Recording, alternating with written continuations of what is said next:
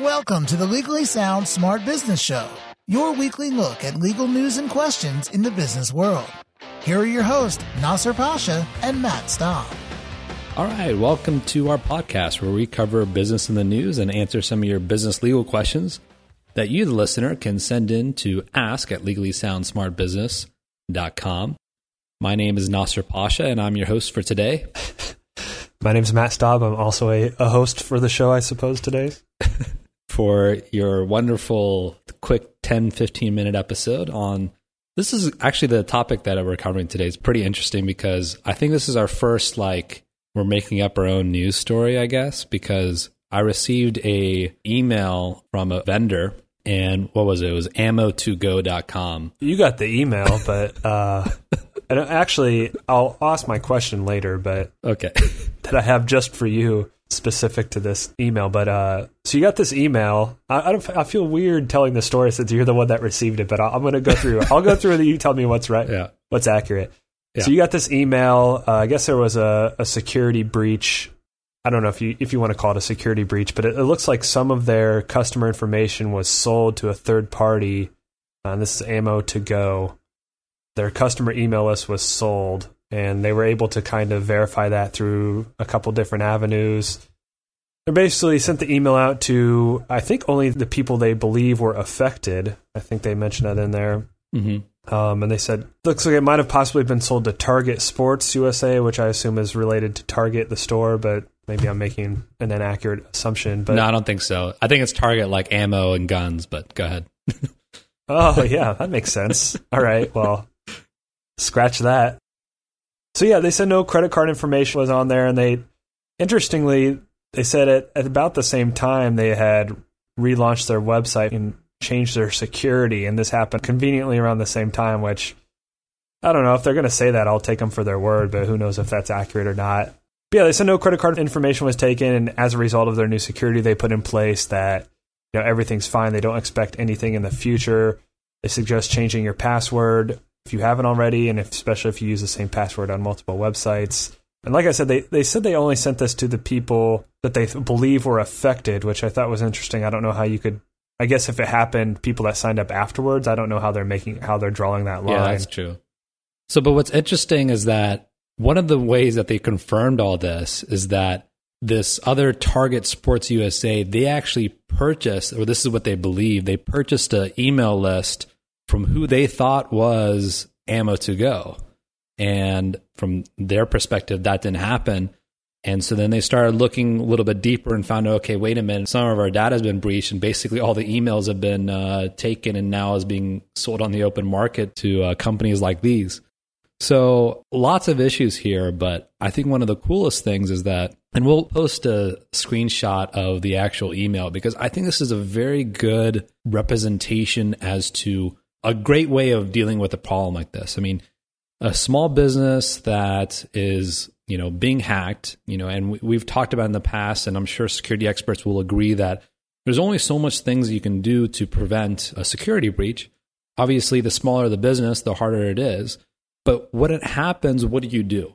And besides complying with the notice requirements of a data breach, which obviously this is compliant, how the exposure of information, which in some cases this may be embarrassing from them to admit that, hey, not only were our servers hacked, all your email addresses have now been sold to some other company and are being sold otherwise, and you may be hit with more spam. That's not a really great thing to admit to your customers who you wish to patron your store again. Even the biggest of companies, I think those might even be obviously bigger targets because they have more emails and more customer information. But for a small business, I think they handled this in about the best way they could.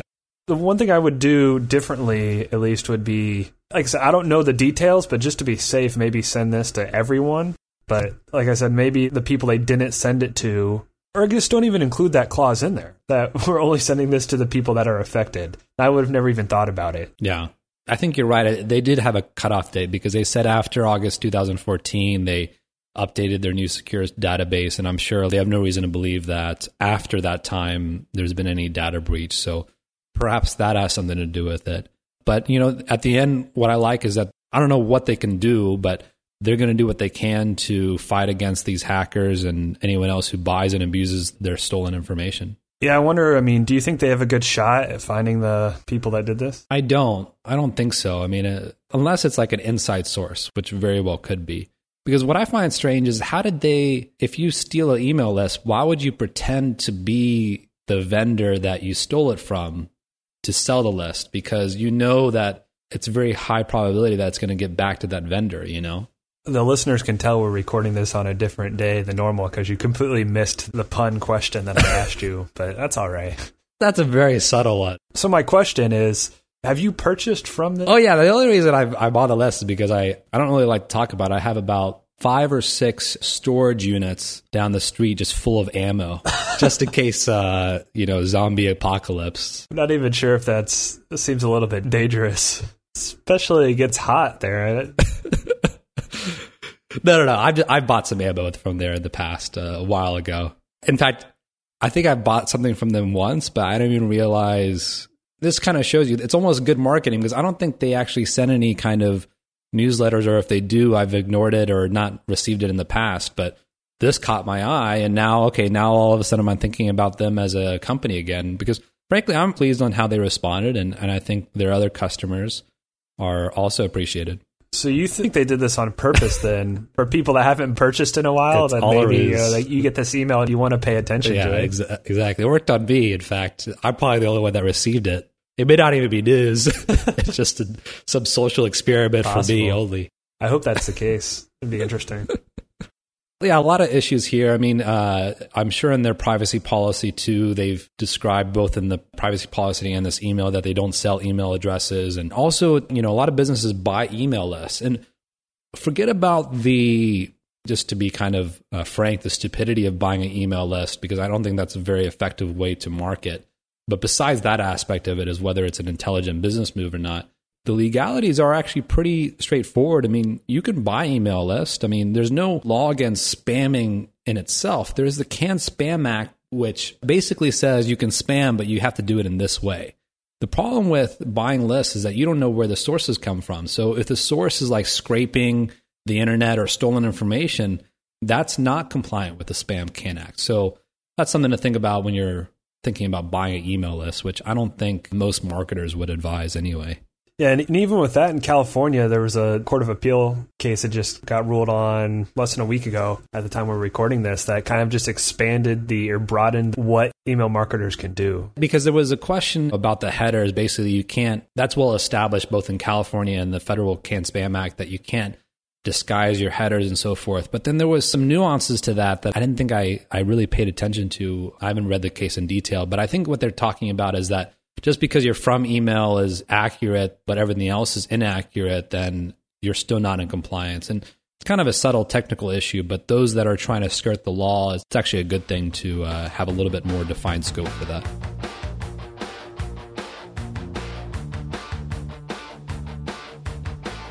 Question of the day. Every quarter, we have to take care of some corporate stuff, and many of my employees are required to work on the weekend. Some of the employees have voiced complaints, but can I legally do this? Okay, so basically this is a question about scheduling and how and when can you make your employees work. And just like everything in employment law, from a conceptual point of view, usually the employers can do everything they want unless it's prohibited by law, right? I know that sounds funny, but that's really how you have to start it out because there's so many little small details that are prohibited. The answer to the question, can you do that? Yeah, always. But the question is, when you do it, is it going to affect something else? And some of the things that come into mind is that when you schedule something on the weekend, then there might be some religious accommodation issues. Whether it's someone going to church or synagogue Saturday or Sunday, then requiring them to work may affect that. And so how you address that is very simply, and we've talked about this in the past, by going through the reasonable accommodation process and having that communication with the employee. And this doesn't mean that you have to let them off. It just means that you have to go through this process if there's a reasonable accommodation to let them do this, or maybe it's undue hardship on the business to not have that worker there at that time, and they have to be on there on Saturday and Sunday or Sunday. And what makes this trickier too is I think the religious accommodations come into play because typically Saturday, Sunday are days that you would not be working, and both days of the weekend can be big days for religious observance. So it does make things a little bit trickier. And as an employer, you need to make some reasonable accommodations for religious purposes. And I think it's even a little bit more for religious purposes as opposed to something else. And there was also a federal case that was recently so that employers may be required to make scheduling accommodations to attend purported religious activities or functions, such as church food drives or community feeding ceremonies. That's a little bit weirdly worded, but so long as the employee sincerely believes his or her attendance is a serious component of his or her beliefs. So I don't think I've ever been to a meeting ceremony, but feeding ceremony. Is that what you said? Oh, is it feeding or meeting ceremony? Feeding, yeah. Either one is weird. Yeah. Feeding ceremonies. Feeding ceremony. Not to get too off track, but yeah, that's pretty broad. That's pretty broad, yeah. But they mentioned that the employees have voiced complaints. Really, at the end of the day, it depends what the complaints are. I would assume for most people, it's going to be like, oh, we have to work on the weekend. It's one of those kind of complaints. But if they're more specific, it's like, hey, I have to go to church, on Sunday, or I have to go to the synagogue on Saturday, or I have this food drive that is pre-scheduled on this day or something like that. Yeah. Then, okay, that's something to pay attention to. But, if they're just complaining. And at the same time, again, remember, this doesn't sound like this is a regular work week kind of schedule or workplace. But obviously, like if you're a restaurant or some kind of business that is really busy on the weekends like that, then maybe these kinds of religious accommodations aren't as applicable to you because it may or may not have some undue hardship if you don't have those employees available during those weekends. Yeah, and a one-time occurrence every year is different than every single Saturday or Sunday. So true. Factor that in as well. But I think the most important thing is communication with your employees and kind of working it out and see if you can find a compromise or an alternative and so forth. And just being careful in this day and age with that kind of stuff. And also remember, most likely if they're working on a Saturday or Sunday and they work through Monday through Friday, then there's going to be overtime implications to it as well if they're non-exempt. Definitely another consideration. So, and maybe even consider not doing it on a Saturday or Sunday. That's annoying. Have to work on a Saturday and Sunday. What a terrible boss. It happens. As long as it's not Super Bowl Sunday, yes. That'd probably be the worst Sunday to do it. For some, that's like a religious holiday. So yeah, it's true. Make the argument that football is religion. I guarantee people have done it. So I'm sure it has happened in Texas. We'll look it up. Okay, guys. Well, thanks for joining us. Keep it sound and keep it smart. This has been the Legally Sound Smart Business Show with your hosts, Nasser Pasha and Matt Staub. The Legally Sound Smart Business Show is your weekly look at legal news and questions in the business world. Legally Sound Smart Business is a podcast that is intended but not promised or guaranteed to be current, complete, or up to date, and should in no way be taken as an indication of future results. No attorney-client relationship is created by listening or submitting questions to the podcast. The podcast does not constitute legal advice, but rather is offered only for general informational and educational purposes. You should not act or rely on any information in the podcast without first seeking the advice of an attorney. The opinions expressed in the podcast reflect the views of those individuals and do not necessarily represent the views of any other individual or business. For more information about the Legally Sound Smart Business Show, visit LegallySoundSmartBusiness.com.